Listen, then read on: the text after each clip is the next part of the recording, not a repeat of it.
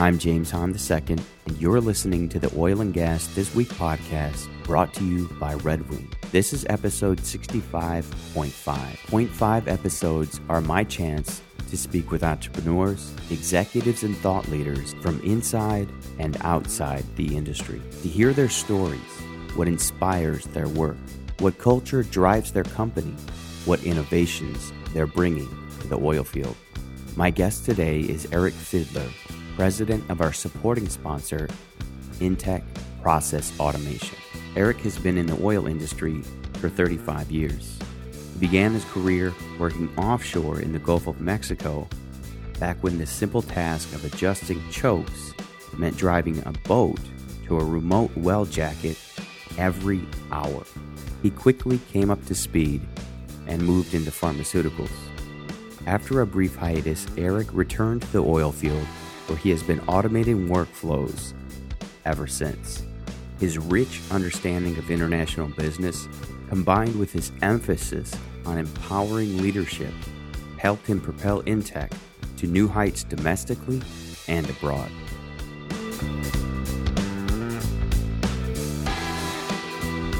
I've been in the industry for 35 years. Okay. I started in New Orleans, Louisiana, worked in the Gulf of Mexico, putting control systems in on offshore platforms. So what year did you officially start? 1979. 1979. So before oil took the big 80s dip. Yes. And was it a boom time, or what was it just kind of even? As an engineering student looking for overtime, I had all I wanted for those first couple of years to be able to pay for college. Were the Roughnecks pretty rough on you when you got out? Oh yeah, they considered engineers O-rings. One O-ring cut, you get another one. Same with engineers. And so what kind of engineering did you graduate with in terms of a degree? I graduated with a degree in mechanical engineering, Mm-hmm. but I work in automation, and I have my whole career. Who did you work for when you started? Worked for a company out of New Orleans called Test Incorporated, Test Automation and Controls. How long were you there? 15 years. What did you learn in that 15 years? I mean, that's a pretty long arc, especially for young guys coming out of college these days. They don't plan on being in a company for longer than 3 or 5 years. I would say there was a three-prong learning to my learnings there. The first was lots of time in the field interacting with the equipment, so I have an idea of how all the processes work, and know how to, as a result, know how to apply automation to them. Second piece, I rapidly gained project management, so I learned how to manage things. And the third piece, I was significantly involved in their move into the international marketplace, so I learned international business in Asia and Africa, helping them get into those markets. Now, you say automation. Can you define that for me? At a higher level, it's taking applied software and automating work process to enable people to do things more effectively. What did the equipment look like back then? When you look back, are you just like, oh my gosh, that was the Bronze Age? Yeah. The equipment was the systems that I put in the early days were by and large pneumatic and hydraulic. Occasionally, there would be relay systems on central control systems, so clickety-clack electrical relays that eventually interfaced to something pneumatic that operated a valve. There were some strip chart recorders, but the automation was very rudimentary. I remember being offshore when natural gas was significantly deregulated, and the platform I was on was in a competitive reservoir where the operating company would try to sell as much as they could put into the pipeline. And during the deregulation period, they were navigating that hourly. The production foreman would pull his hair out because he would get phone calls from the production engineer in New Orleans asking him to go adjust all the wells, and the wells were boat access. They were not adjustable on the primary production facility, but they were remote well jackets. So he put his couple of operators on boats, and they went as fast as they could readjusting chokes to get more flow or less flow depending on what they could put in the pipeline. And with automation today, it'd be a couple pushes of a button and a couple of screen adjustments and away you'd go. But he was always behind. He never got that done to optimal flow in those days. Wow. Yeah. So some low-flying planes. Right. Anybody that gets that joke, it's an inside joke. Where did you go from there? I went to, I tried to leave the oil and gas industry. You did? Yeah. I joined Rockwell Automation and held various roles of responsibility trying to break out. But when oil took off again in the last decade, they asked me to play a role in that, and so I wandered back into oil. When you said you left the oil business, how long were you out of the loop, I guess you could say? In reality, about 4 years. Not that long. Not that long. Not that long. It took a while for me to get a career path out because they hired me as an oil and gas guy. And it took me a while to drive myself out of that, and then I found myself back in it mid part of the last decade. It's The Godfather, right? Just keep pulling you back in. That's it. What did Rockwell Automation do in general then? Rockwell Automation built controllers that would automate most anything you wanted to approach, and they had software to go over on top of that, and they continue to build out that architecture. I spent a significant part of that 5 years out of the oil and gas industry, helping them in the pharmaceutical industry through applied systems and applied workflow management solutions. For instance, a pharmaceutical company has a production line that they need to put the pills in the bottle and that sort of a thing. Is that kind of an idea? They weren't as involved in the active ingredient in those days. That's more of a process automation system, and at the time I was involved in that was more of a DCS type of realm, but their realm was the secondary manufacturing or actual tablet formulation. There was a series of solutions that enabled real high value. This is where I learned some of the workflow automation pieces that I've now taken back into oil and gas, because in the pharmaceutical industry, there was a very tight regulatory environment involved in tracking to ensure that the drug was manufactured as designed, under the conditions designed, at design conditions, and that it was checked along the way. It's another industry where you have to be perfect because people die. Exactly. Just like similar to the oil and gas industry. And so they were early adopters of solutions that enabled acceleration of those processes through applied software. And at Rockwell, there was a series of solutions, and still are today, that enable what is called electronic batch release and tracking of people's qualifications and all types of things that accelerate the time to market for the drugs.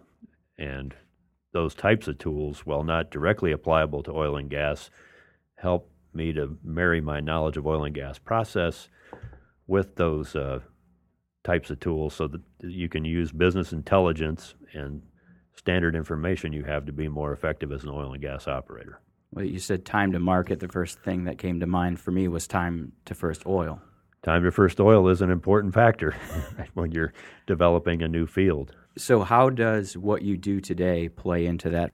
In the oil and gas industry, there's a shrinking pool of subject matter expertise. So taking tools that enable workflow automation help those experts within a given operating environment become more effective in their roles, because they don't spend non-value add time manipulating data to get it useful.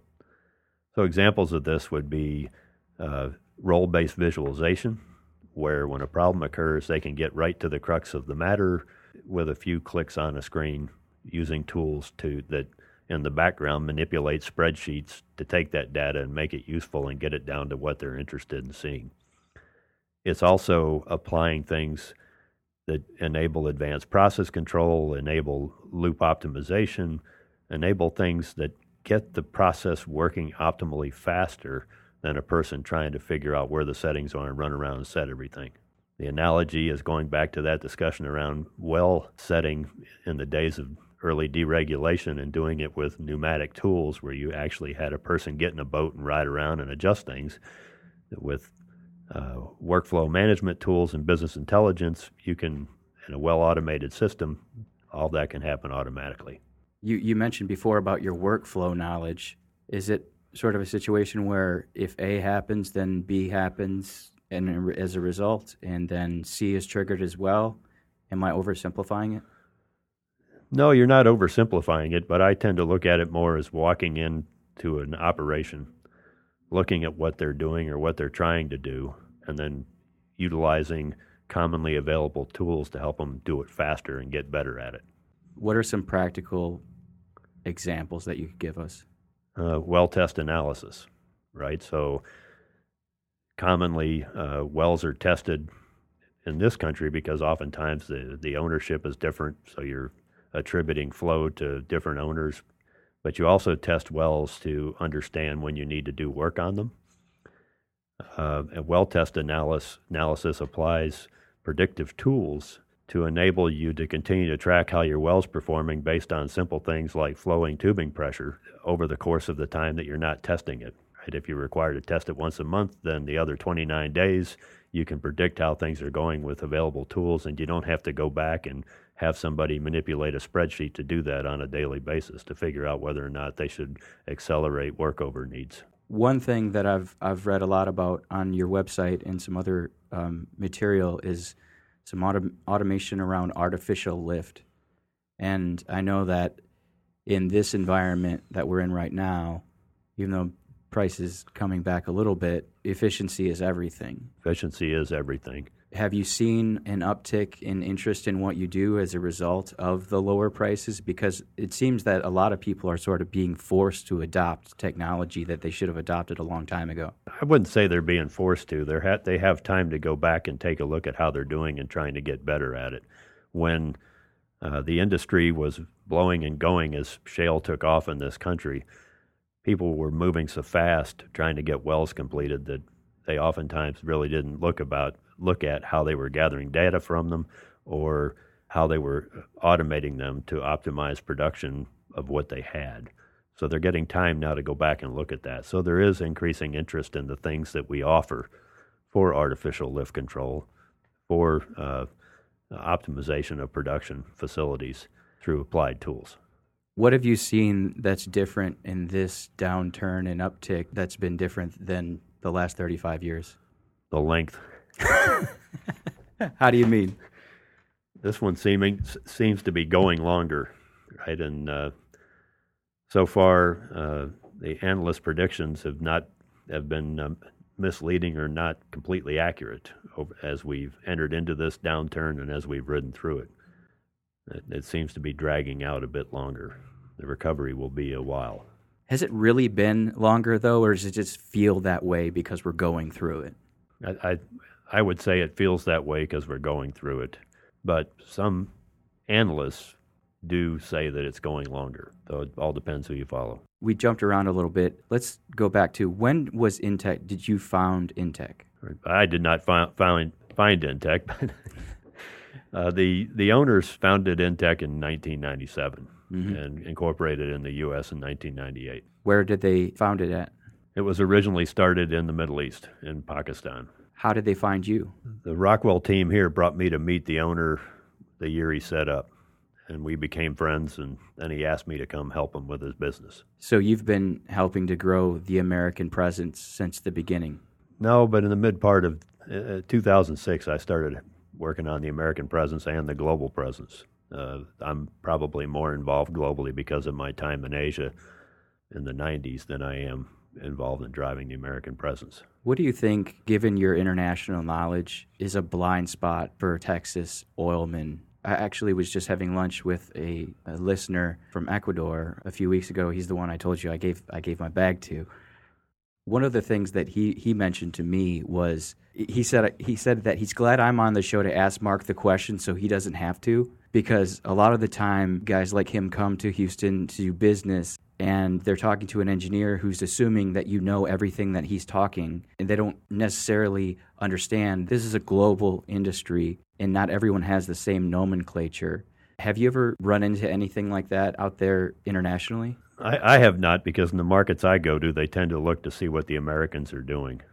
That's the lower hanging fruit or the easier access points for an American to do business, right? They're interested in learning about what the Americans do. But I would say the blind spot is the focus on efficiencies in the international markets, like China, where they have more water than oil, and so they're very much focused on how to efficiently get it out of the ground. I think the other blind spot is the readiness of those types of markets to enter new markets bringing money, to finance things and reinvest in infrastructure in return for getting access to the oil. And that would be a significant blind spot for companies operating here. You talking about them investing here or us going abroad? Both, right? Because they come here, but if you look at what the national oil companies in China are doing when they go into Africa or Latin America, right? They show up with full integrated supply chain to develop fields, but then they also take some of the money they earn and reinvest in infrastructure development, water and wastewater, highways, things of that nature that expand the reach and the footprint of the businesses in China to enter those markets. American companies going out don't necessarily think as complete as international companies? I would say when they show up, their value is time to market and technology, and they're strictly after the oil and make some money on it and leave. There's a difference. You say they as in us, or they? Multinational or publicly traded oil companies, that's their whole value. Mm-hmm. And what they're competing against is companies that take a different approach. So a national oil company's not leverage, but advantage over a publicly traded company would be the publicly traded company has to satisfy investors, whereas a national oil company is operated by a country and they can operate as they see fit? Well, there's some aspects of that, but some of these companies that are doing it are publicly traded, but their value proposition is different. How do you mean? What shareholders expect are built in a different way, so they manage expectations on the earnings, and they get a different look. So, if I take Sinopec or CNPC, for example, two Yeah. Chinese companies, right? They're busy in Iraq, they're busy in Africa, they're busy in Latin America, in Venezuela, and other countries down there, and they show up and they reinvest part of the earnings in infrastructure, and they also show up financed, right? So they'll work on a different revenue model than a company seeking a full production sharing contract. when you said they show up financed, do American companies not show up financed? Or how do you mean when you say that? The American companies have to raise their money and carry the note. Some of the national oil companies will show up with government money that will finance the project in return for placing the project on domestic companies from that country. So pumps, valves, software, automation systems, etc., are domestically bought. Whereas we might farm in, to use the wrong term, in the wrong place. Well, a multinational company will have to show up with CapEx money through their own sources, and then they go to market in the most efficient way they can build the facility using their normal practices. The big difference at the end is they don't invest in infrastructure in the countries to the extent they don't have to. If you're an American company and you want to do it right, is that really the one thing that stands out, is the reinvestment in the country? No, I wouldn't say that. You just need to be cognizant of it.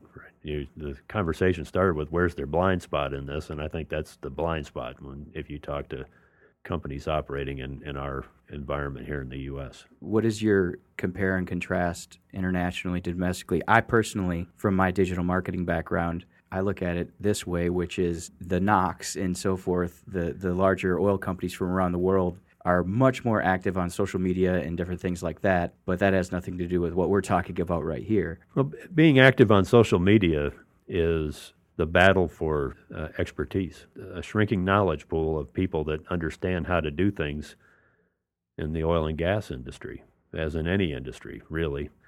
And being active in social media enables you to market yourself for employees that you can, through tools, empower to become knowledgeable and help you run the facilities. I'm going to go back. Where did you go to school? I went to Georgia Tech. Georgia Tech? Yes. Are you from Georgia? No, I'm from New Orleans. You're from New Orleans and you went to Georgia Tech. I went to a good engineering school, good value for money.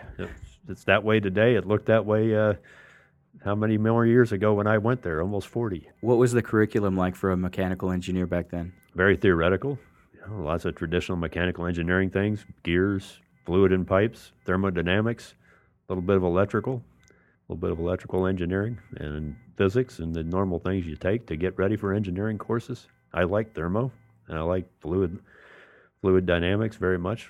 Taught a fluids lab for a while when I was there. When you got out into the field and started working, what were some of the things that you were like, well, hell, they didn't teach us this? As I worked in automation and not mechanical engineering, there was a whole bunch of that stuff that. But I think that going through a Georgia Tech education prepares you to get yourself ready for what's coming in the world, right? You're equipped to react and apply problem solving to it to get it done. And I applied problem solving methods I had a professor my senior year that told me I should keep a notepad by the bed, and I did for a long time when I was working as a project manager or project engineer, because I would face a dilemma. I'd go to sleep and I'd wake up in the middle of the night understanding what to do with it, and I'd scrawl it on that piece of paper and go back to sleep. And the speed with which things happen in the real world, I would say, is probably what I would have been, man, they didn't tell me about that. What would you say to people that are coming? Because right now, it's a real fact that there's the great crew change on hand, and it's sort of been accelerated by the downturn. A lot of people taking early retirements and things like that, and younger people having to step into roles that they've not been groomed for in the traditional sense over decades.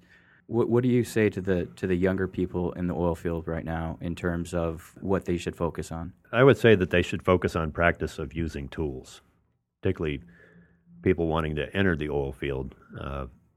And this leads back to automation, because it's up to people like me and and the company that I work for, Intech Process Automation, and the other automation companies, to continue to automate workflow and capture knowledge that enables younger people to come up to speed faster and to become effective in their jobs.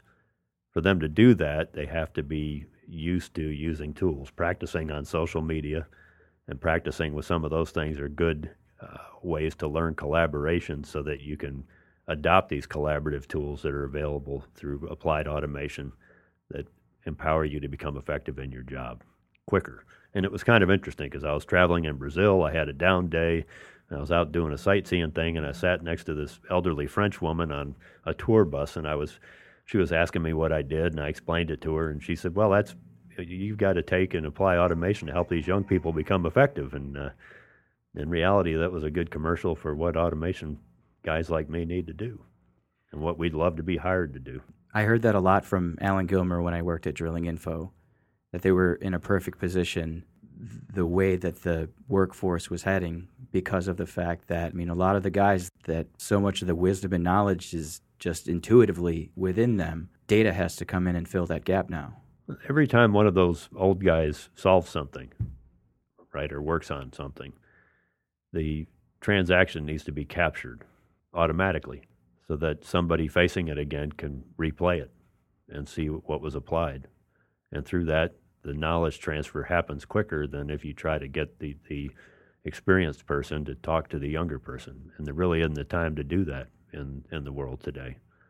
So applied tools and being able to replay things and find guidance, or connect on the internet and collaborate with somebody to get a little help and get jump started on a problem. Those are the things that need to happen to succeed going forward. What have you seen in terms of technological adoption from the old timers? Do you get a lot of pushback when you go to roll out within a company, or is it just some time to teach them the tools? It all depends on the guidance from management, like anything else. In a world where you get tremendous pushback, there's not been guiding principles and goals established from management, right? So those people are reluctant to take these tools out of concern of affecting their jobs. But where people have been gold and there's been investment in training, it creates an environment where they're more willing to learn. It's the same thing as you seeing old guys like me carrying around, smartphones, guiding principles. You need a tool to get something done, you learn how to use the tool, provided your goal to get it done. I think that's the key for anything. We do content training and things like that, and it was one of the reasons that things worked as well as they did when I built what we call quote-unquote inbound marketing engine at Drilling Info. It was top down. Everyone in the whole organization was on board.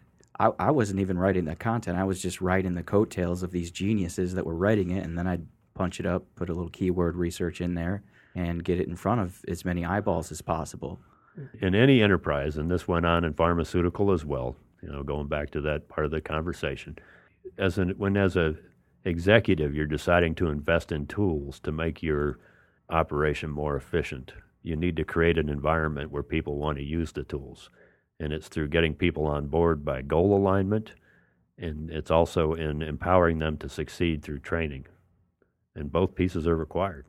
When one doesn't happen, you will surely fail. If they want to succeed, then Intech has the tools to be able to help them get in the right direction, or put in the reverse, in the negative way. If you're not going to get on board with both of those things, probably not qualified to work with you, right?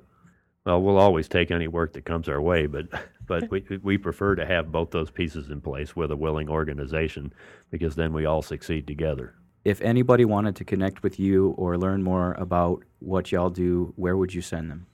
To our website, which is www.intechww.com. Got it. Intech, so it's INTECHWW.com. Eric Fiedler. As I asked at the beginning, I was going to go Fiedler, but you're not Norwegian, apparently. No, I'm not Norwegian. So I appreciate you did this interview. It's been a pleasure. Good, thank you. I've enjoyed it. Thanks for listening to this 0.5 episode of the Oil and Gas This Week podcast, brought to you by Red Wing.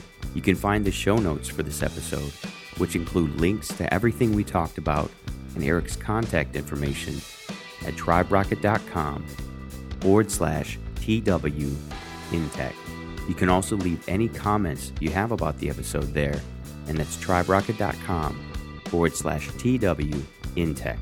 Join us again next time when we talk to John Trueblood, president of Trueblood Resources, Inc., about what it's like to be a small independent operator in the Anadarko Basin. What our goal has always been, and I'm not sure completely remains there, I'm debating now, was to carve out a nice niche area where we'd be a moderate-sized company, profitable, and that's been, challenging. Until then, go find some grease, guys.